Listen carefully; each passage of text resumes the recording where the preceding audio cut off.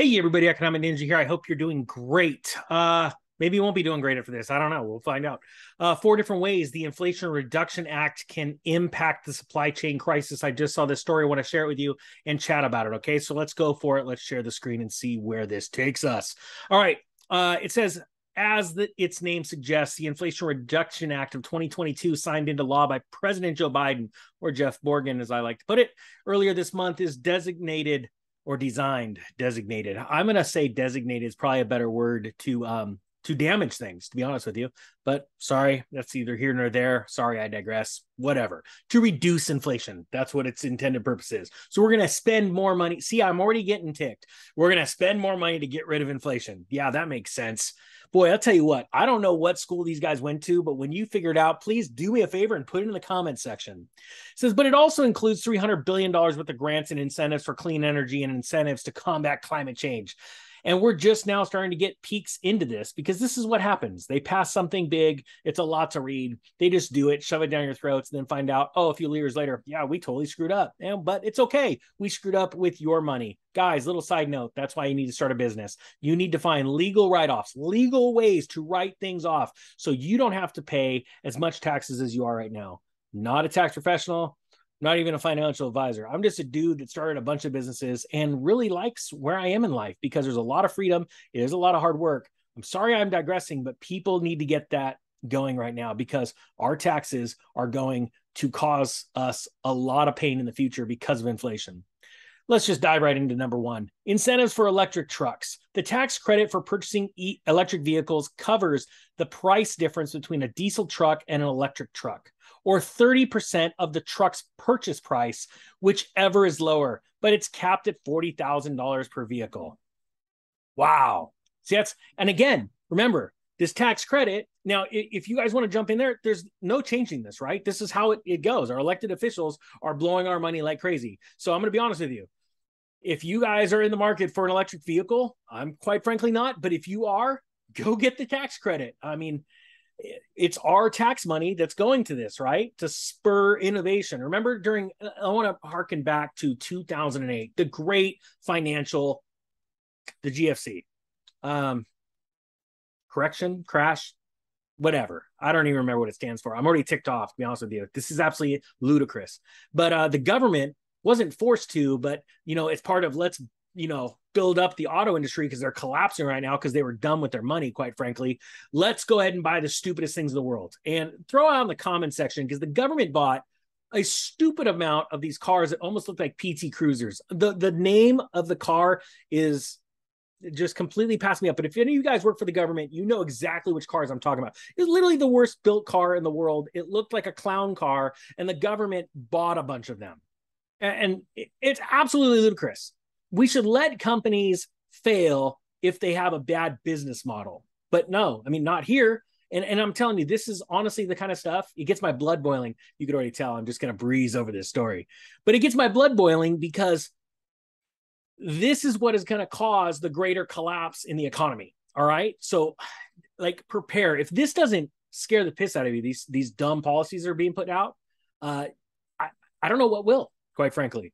So, all right. So, okay, they're using our taxpayer money to give incentives for people to buy already overpriced cars. Copy. Number two, renewable energy incentives. IRA includes production and investment tax credits for battery storage and renewable wind and solar energy. This should make it greener and cheaper for supply chain companies to power their warehouses, distribution centers, and stores. Let me back up here real quick. I think that solar power is great. If you can actually get into an agreement with a company that fix your price of solar, that's why I sold so many solar systems back in 2010, I think it was 2011. I don't even remember the dates, but it was for Solar City. It was because they came out and said, look, you can lease the system from us for 20 years, and then we'll either take it off at the end of 20 years or you can buy it for something dirt cheap. It was like $2,500. And don't quote me on that. It was a long time ago. But let's say you're paying $150 a month in electricity costs over the average. They would just turn around and say, look, we'll fix your price at $125 for the next 20 years. But instead of paying would PG&E, you're going to pay us. We're not going to raise your price. And we're going to guarantee you the same amount of power that you're using on average today. for the next 20 years. That's an incredible opportunity. So if you find these opportunities, go get them. Go get them. I want Ninja Nation to take advantage of all this. All right. Because I can almost guarantee you, everybody as a part of Ninja Nation, and do me a favor, put a number 1 down if you voted for the current administration, and put a heck, HECK, or no way Jose. All right. No way JOSE. If you did not vote for this administration. So my point being is that use these advantages, right? And take your money savings, your savings, and go and crush it. Start your side hustle. Go buy gold and silver. Go pay off debt. Do you know what I'm saying? Because this is absolutely crazy. Get it. This is going to be a rant video. And there's going to be like a handful of people. I don't like your rant videos. Well, you should totally leave, because I'm going to be honest with you. After being an investor for this long and moving in and out of cycles, both real estate, well, now currency, but before that, stocks, this makes me sick to my stomach, because I know the end goal. And I know that the only people that get rich off of what we're talking about here is honestly the politicians and the elite. And that is my prayer for you. I believe that you, Ninja Nation, are elite thinkers, because there's no way you'd spend your time with me unless you thought different. So it says here, independent environmental and energy research nonprofit Resources for the Future projects the act will reduce electricity costs for the retail industry by 5.2% to 6.7% over the next decade, saving electricity consumers $2.9 billion to 278 billion, 2.9 billion, 209 billion to 278 billion. I agree. I think it will, because a lot of people that get it locked in now at their energy rates for solar, things like that, and they have their battery storage, they're right. They're going to be paying less for energy. End of story. Okay.